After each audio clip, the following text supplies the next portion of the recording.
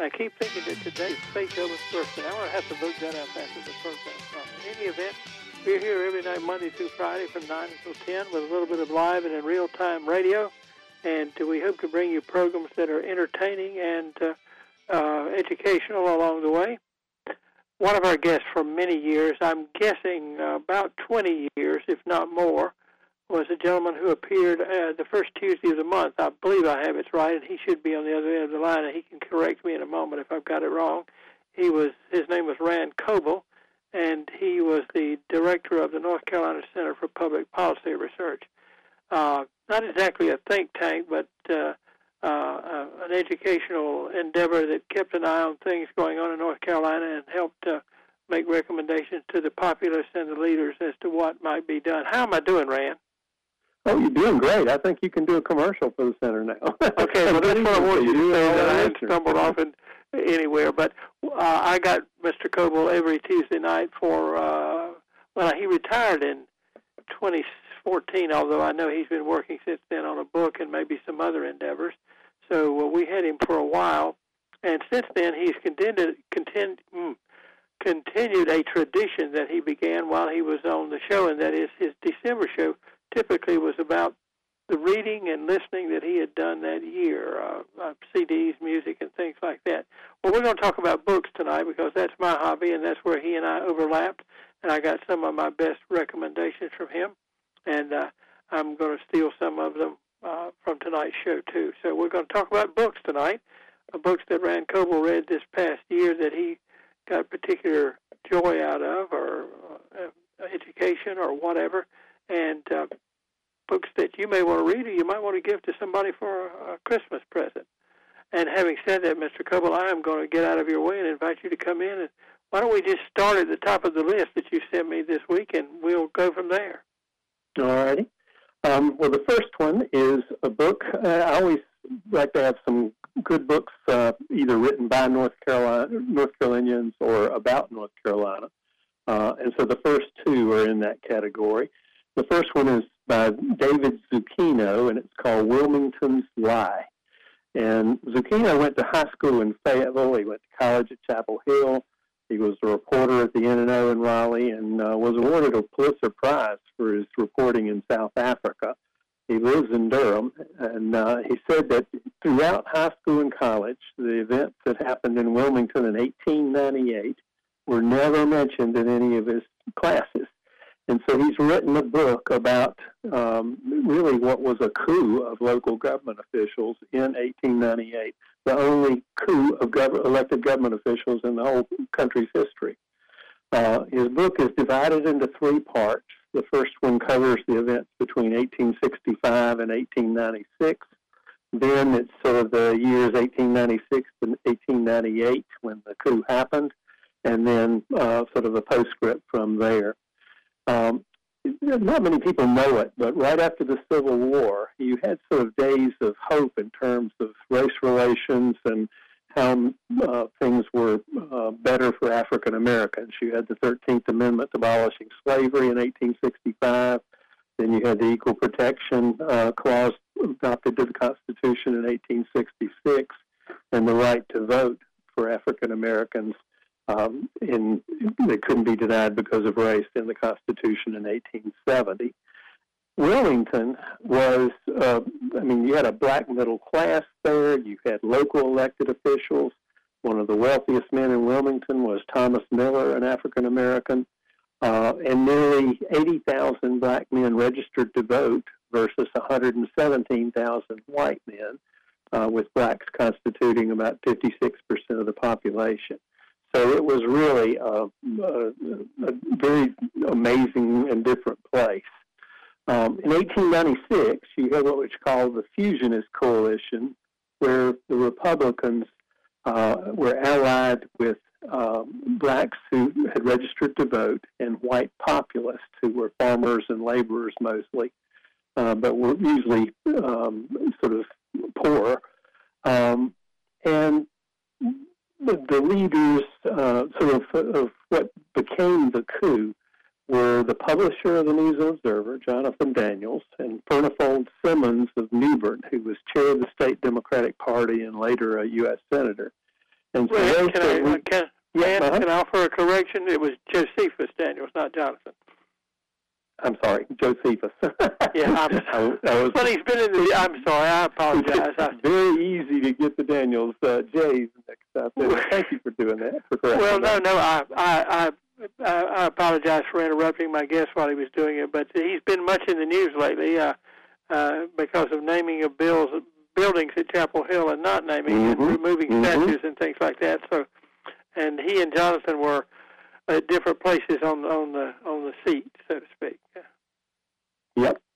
Jonathan so he was really the instigator, Daniels was, of stirring up the white population with untrue allegations that blacks were stockpiling weapons and were going to riot in the 1898 fall elections and going to take whites' jobs. And so through a variety of intimidation and other things, the blacks were scared of voting or were turned away at the polls. The Democrats then stuffed ballot boxes. And the result was that the state officials and federal officials who were black all lost. But you still had local black local officials. And so that's where the coup came. And so really through a mixture of violence and just throwing people out and forcing them to resign, about 2,000 who were called red shirts, the sort of private militia, and they attacked the black areas in Wilmington, killed about 60 African Americans in the streets, burned down the black newspaper building, and 2,800 of them left town never to return. So this is sort of the coup, and that's Wilmington's lie about what sort of what had happened in 1898. Zucchino, as a journalist, is a really good writer, and he sort of has filled in a gap in North Carolina history. One reviewer called it the first great history book of the new decade. And so that's one of my recommendations if you want to learn some North Carolina history that you probably didn't cover in school. David Zucchino's book, Wilmington's Lie, is it. If I can interject one more time, I've already used my one interjection tonight. So, I like David Zucchino, had gotten way on in life and had gone to graduate school and everything else, and had never heard of this incident about the Wilmington riots of 1898. But I invited some guests to be on the radio program in 1998, and you'll recognize these names, Rand, Tim Tyson, David Soselsky, and Jeff Crow. And they had edited a book about Wilmington, and that's the first time I found out about it, and I was almost 60 years old at the time. So just wasn't taught in the school. It's not a particularly laudable chapter in our history, but it's one we ought to know about, and it's a great book. It's really well written. And you're about to talk about another great book, too. Yeah. As you and our listeners know, I love music. And I've finally got me a book on North Carolina popular music. And again, this is a former News and Observer writer, the music critic for many years at the N&O, David Menconi.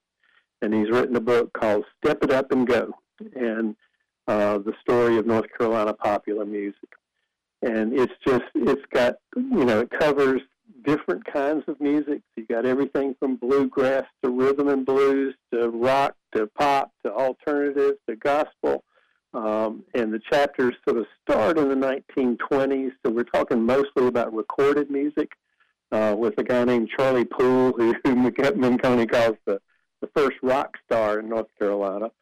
And then he sort of goes over to the old blues musicians, particularly Blind Boy Fuller, and then a woman named Elizabeth Cotton from Chapel Hill, who wrote the song Freight Train. And then he switches and talks more about sort of innovations in the industry. And the first syndicated show for country music in the country was out of Charlotte and was with a guy named Arthur Smith. And that show was on when I was a child, and I didn't like it that much. I knew I could recognize that Smith was a great guitar player, but it just wasn't my kind of music then. But in reading this book, I got a whole lot more respect for it. And then the book really takes off when he gets to Earl Scruggs and the birth of bluegrass. Scruggs, with Flatt & Scruggs for years, sort of two songs that a lot of people know by him are the Foggy Mountain Breakdown and the Beverly Hillbillies theme song. And you still got a big connection to bluegrass in North Carolina. In fact, I would argue that bluegrass really is more North Carolina than any other state in a lot of ways. With our International Bluegrass Music Association Festival here, it moved from Nashville, which they didn't like a lick, and moved to Raleigh in 2012. So then he goes on to gospel, like Shirley Caesar in Durham, or rhythm and blues, where Maceo Parker is kind of featured. He's the sort of bandmaster and trumpeter for James Brown's band. To the folk revival, Doc Watson is another key character in the book, and Doc comes across as a really fine person and kind to other musicians. He has a chapter, you and I have talked about this, about beach music, and the Embers and Clyde McPhatter and Benny King songs. He gives beach music its due, and he doesn't confuse it with a lot of friends who move from out of state. They say, "Well, is that the Beach Boys?" And they don't really know beach music because it's really kind of unique to North and South Carolina. But he covers that one. And then there are obvious points. He has a whole chapter on the famous musicians from TV and American Idol. If any of our listeners can, we'll give them a little trivia challenge, is North Carolina's had more American Idol winners than any other state. We've had 3. Can you name them? And I think people go to Scotty McCreery real quick, and they might get Fantasia Barrino. I'm not going to tell you who the third one is because that's the one I'm counting on you missing. So it's just a great book, and it's funny. It has the signs that were held out for Scotty McCreery when he won American Idol, like "Who needs sweet tea when you have Scotty?" It has sort of funny vignettes like the guy who owned Sugar Hill Records, and it was a one-man operation, and he'd change his voice when someone called so it would sound like he had a secretary. And it has an appreciation for music written by a music critic, so it's not just who sold the most records, it's who was the most influential. So I'd highly recommend David Minconi's Step It Up and Go, the story of North Carolina popular music. Well, I like that one too, and in fact, that may be my favorite book that I have read this year, particularly because, I was going to ask you, Rand, but it may be unfair. But what is your? And then we need to take a break. What is your favorite beach music song? Do you have one? I think that would definitely be the one of the Temptations songs. The sun is shining, the moon is bright. Since I lost my baby, I think is what I pick. Well, I'll offer you mine. It's "Rainy Day Bells" by the Harlem Globetrotters, and so there it is. Rand Coble is our guest tonight. He's just been talking about a book about North Carolina music. He's going to be talking about books about a lot of other things too. He's made a selection of his favorites from this past year, and he's our guest on the program tonight. And we'll be back with him in just a couple of minutes.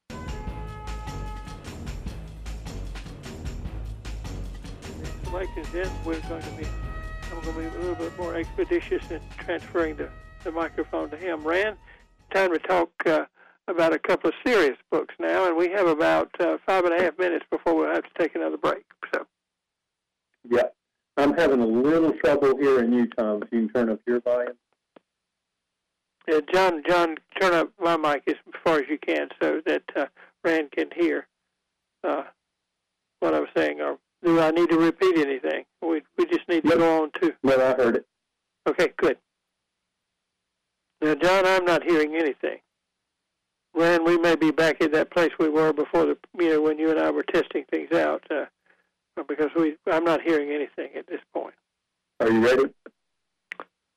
No, I'm not hearing anything from your end. How about now? Yeah, I'm hearing you now. Okay. Okay, well, that's okay now. Yeah. We need to talk about disease and race relations.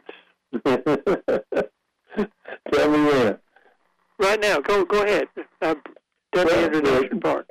The next book is by John Barry, and it's called The Great Influenza, the story of the deadliest pandemic in history. People ask me, well, how do you pick your books? And the next two are sort of one way I choose books, and that's what's going on in the country at the time. And obviously, we're in the middle of a pandemic. And so this book is about the pandemic of the Spanish flu in 1918 and 19. And here's how lucky this author was. It was originally published in 2004, and then he updated it in 2018 with a new afterword for the 100th anniversary of the Spanish flu.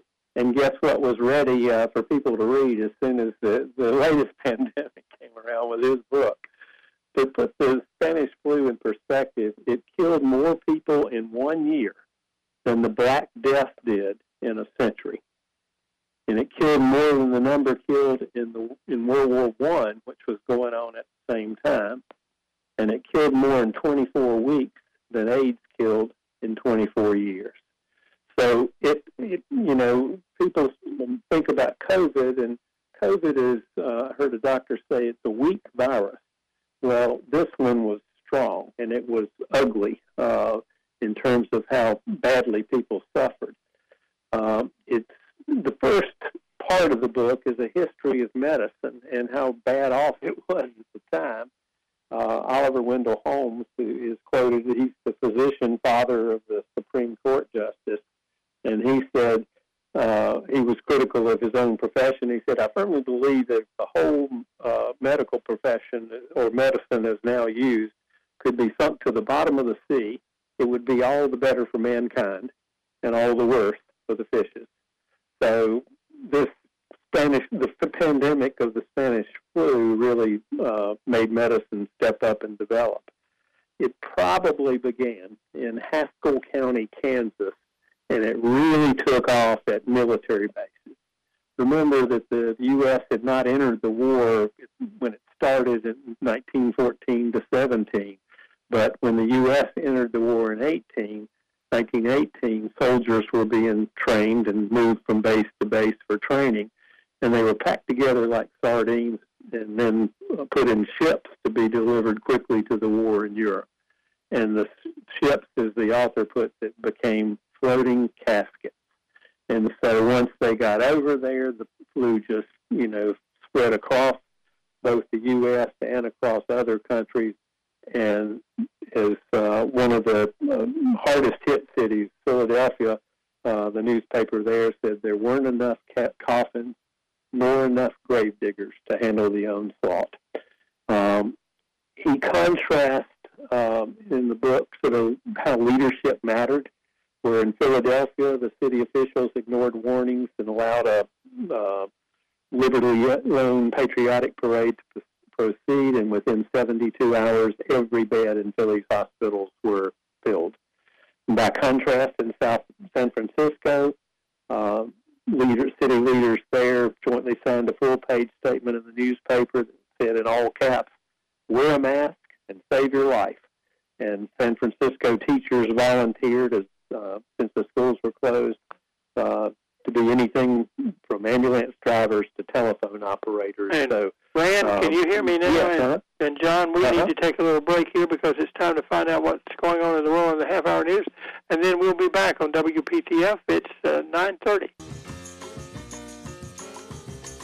Our guest tonight talking about, as he has every year for probably the last 15 years in the month of December, his best reading of the year. Some good suggestions for personal reading and maybe for a Christmas present. Rand, should we go back to John Barry or should we go ahead? Let's skip that one and just say if you're interested in reading about the parallels between the 1918 Spanish flu and how much that is similar to what we're going through and how we might get out of it, try out John Barry's book, The Great Influenza of 1918. May I interject? Yes. John Barry that's a great book. I read it when the other edition came out, the first edition, and he was on our program with us. But he has another book called Rising Tide, which is one of the best books I've ever read. It's about the Mississippi flood. Is that right? Mississippi flood of 1927, right? Yeah.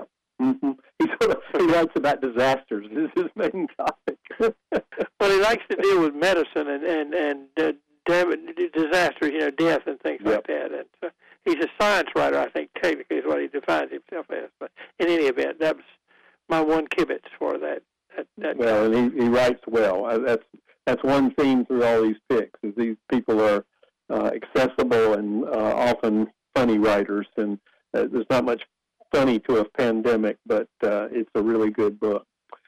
Our next one is about race, and its title, though, is going to sort of confuse people, but it is the first 20 pages of Isabel Wilkerson's book, Caste, C-A-S-T-E, The Origins of Our Discontents. This book has won all kinds of awards. It's been on lots of best books of the year lists. After the first 20 pages, I thought this is the best thing I've read in a decade. It opens with it's really about caste and race, and what she's done is she's spent time in India looking at their caste system. She looked at Nazi Germany, and she looked at race relations over the whole history of the country, and is writing about how sort of that has hurt the country. And she opens with a marvelous story about a black and white photo taken in 1936 during Hitler's Third Reich. And it shows about 100 shipyard workers holding their right arms out in sort of this Sieg Heil salute to the Fuhrer. But there's one man in the picture that has kept his arms folded and refused to salute. And Wilkerson said he is the one man standing against the tide who is on the right side of history.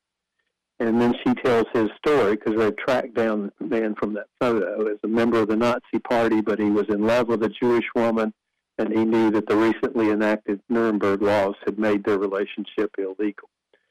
So then she tells this amazing story that the Nazis actually, in putting together their laws against Jewish people, gypsies or Roma and other people, non-Aryans, they actually studied the U.S. laws on race as the model for their laws.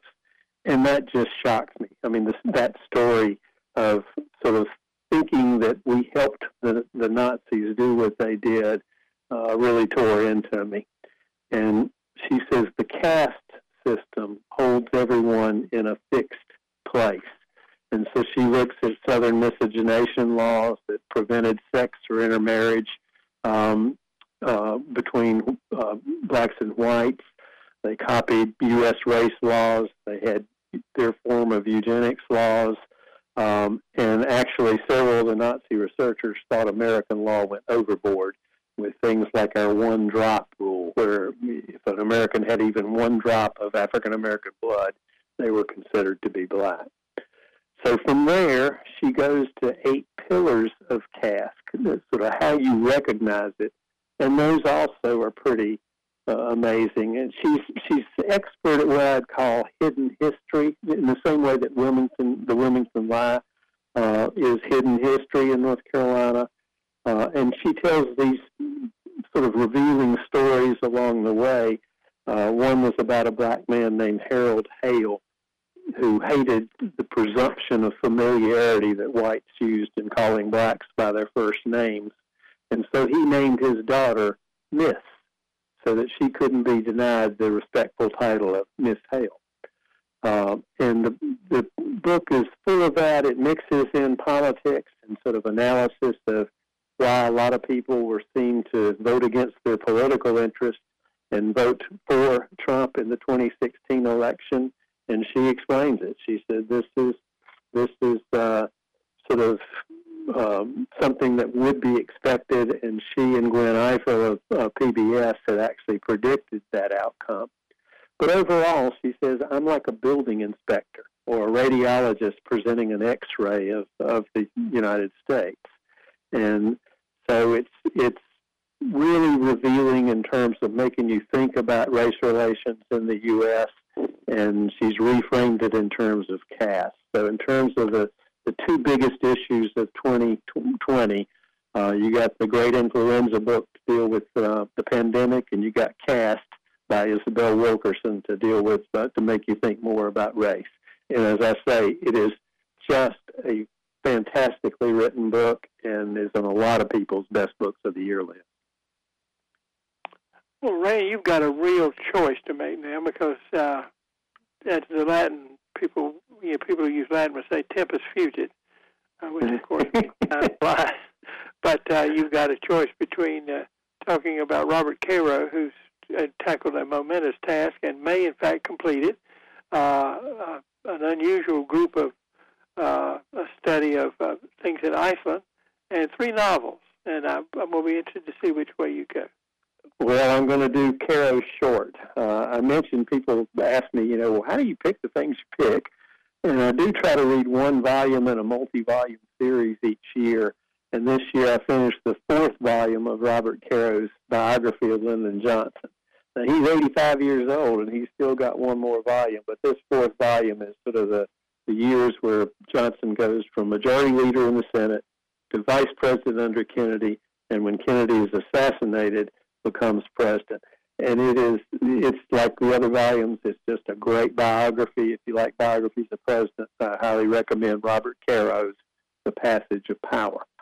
But I'm going to go, you gave me the choice, I'm going to go to the funniest book I read this year. It's by a woman named Kendra Green, with an E on the end, like Greene County in North Carolina. And my wife loves nature, and she's always wanted to go to Iceland, and so we had planned to take a trip to Iceland this year. And, of course, the pandemic ended any hopes of doing that. So my substitute trip was to read this book by Kendra Green called The Museum of Whales You Will Never See, and Other Excursions to Iceland's Most Unusual Museums. And this is hilarious. It might be my favorite book of the year just because it's so funny and it lifted my spirits. But it's not really like a tour guide or a guidebook, travel guide or something. It's, what people say when I tell them about it, their first reaction is, well, I don't want to read about 265 museums. It's more like a trip to culture and travel and how you sort of explore another culture. And she did it by going to all of Iceland's weird museums. And so she tells about, as an example of her humor, in the coastal town, she finds out that you should never buy a fish there. You just go down to the docks and yell out what kind of fish and say you want to buy one, and the fisherman will throw one right into your arms, and the fish is longer than any bone in your arm, and that's for them, that's a runt fish. And she says, how much? And they'll wave you off. And then they have a lot of puffins in Iceland. And the puffins are not built for flight. They've got short wings, and they never glide or soar, and they never stop flapping their wings in flight. And she says the puffin's expression is of constant shock that any of this is working out. So obviously, she says some museums are logical choices for a visit, like the Herring Era Museum, Herring Fish. That Iceland's history was really as a fishing country from 1903 to 1968. But she talks about how weird those fish are and how the museum depicts them as they swim with their mouths open, expanded, so that they can feed as they swim, and then they also arrange themselves on grids when they swim. And what we don't know is how they pick their migration paths. And for, 68 years, they picked their migration path right by Iceland, but then 69, they just changed and were gone. When she talks about the nature of museums, she said a museum really represents the utter faith that someone else might love the thing that we love. And she starts wondering how something that somebody collects becomes a museum. And she says someone starts collecting something, and then the local media finds out that you have an interest, and they publish something. And then people ask to come ask to see what you got at your house, and they make appointments to come over. And then with every inquiry, the private collection becomes a little more public. And she then sort of goes to some of the weird museums, like museums of things that you can't see. And so Iceland, of course, has a museum of sorcery and witchcraft. And she goes into the history of Iceland, where 170 individuals are accused of witchcraft in the Icelandic courts, and 21 are convicted and burned to death. And then culturally, there's 37 words for magic and sorcery in Iceland, but of course, you can't see any of that. And so she then talks about, well, what are the things that people ask for when they're trying to put a spell on somebody? And usually it's either love magic or to get back something that's been stolen from you. And so before Iceland had home rule in 1874, before it had sovereignty in 1918, before it had independence in 1944, it had a museum. And so this is just a fun book. It's not a travel guide, but Kendra Green's The Museum of Whales You Will Never See. And it's just funny as it can be. So that's my recommendation there. Do we have time for one of the novels? What we're going to do is take a break here, and on the other side of the break, you get one more book. It can be one of the novels. It can be something about Chernobyl or the lady who won the prize for dealing with landmines. One of those, and then we're going to take about 5 minutes and run down, the list, of the ones that we couldn't get on tonight. Does that sound okay? Okay. Yep. John, I'm going to come back with the novel. Back quickly. All righty. We are back on WPTF, the Tom Kearney Show, and the clock just clicked over to 9:50. Rand Coble is our guest tonight, and he's giving us a ride through some of the best reading he's done this year. Rand, are you there? I am. John said to me, how are you doing? I said, the only thing I regret is we don't have enough time. So you have a carte blanche for another night anytime you're ready to come back and do it, okay? Righty, thank you. Always pleasure to be with you. But in the meantime, let's take one book, and then we'll get you to run down some that maybe didn't have time to get on the air tonight. Your choice of the book?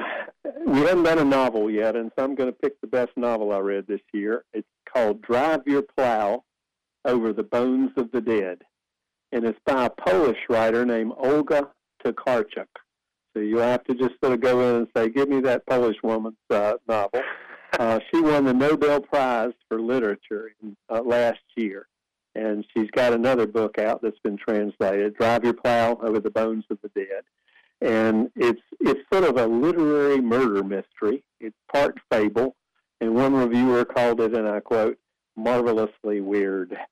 The main character is a woman named Janina, who's a former bridge construction engineer, then a teacher.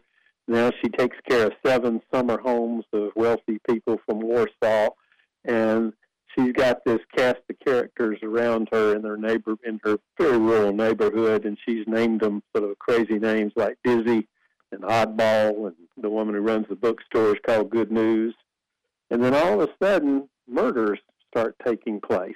5 of them. Everybody from Bigfoot, her neighbor, to the police commandant, to a guy named Ennert, who had bribed the commandant, to the president himself, and then the local Catholic priest, who she calls Father Russell, because he's old and his skin is loose, and so he rustles when he walks. And so what Janina does is she writes letters to the local police and says, what's happening is that local animals are taking revenge on humans because all the hunters in the area. And she writes letters to the police explaining her theory. And she also gives a history of animals that were, and this part's true, that were actually tried in courts for killing humans. And so she enumerates these historic examples of animals being charged for similar crimes. Like St. Bernard was excommunicated a swarm of bees who prevented him from working. And then in 1394 in France, some pigs killed and ate a child, and the sow was sentenced to hang, but her 6 children were spared. So it's marvelously weird, I think, is a good phrase for that. It was made into a film in 2017, but I'll sort of take you near the middle of the book, because what happens is Janina becomes a suspect herself. And so read the book, figure out who done it, and just have fun with great writing and a great sense of humor. Olga Tokarczuk's Drive Your Plow Over the Bones of the Dead. Real quick, one other novel that I liked, you can tell I like reading books that have been translated into English by star writers from other countries. There's a woman from Oman called Jokha, Jokha, last name Alharti, Alharthi, and her novel is Celestial Bodies. It won the Man Booker Prize, and it's sort of three generations of two families, and especially three sisters. And I love historical fiction where you get to get a history of a country along with the history of the families, and that's what Celestial Bodies is. So those are two novels that I'd recommend. And now, how about, do you have any, that we just would do the titles of them and the authors? All right. These are other things that were on my list that we'd have to get to in a second program or something. I got hooked on HBO's series on Chernobyl, the nuclear accident at Chernobyl. Two books there. One about a Russian woman who named Svetlana Alexievich, but she did an oral history of the interviews based on 500 interviews with people from Chernobyl, and it's called Voices from Chernobyl. I've never read anything like it, and it's really powerful. And then if you want more just a journalistic history, the book that won some awards, Adam Higginbotham, Midnight in Chernobyl. And then because I worked in a nonprofit for 33 years, I always like to read one book about some nonprofit that did great work. And so I read a book about the international campaign to ban landmines. And the woman's name was Jody Williams. She spoke at Meredith College here a couple of years ago. I know your wife worked there for years, so maybe she heard her. But the name of the book is My Name is Jody Williams, A Vermont Girl's Winding Path to the Nobel Peace Prize.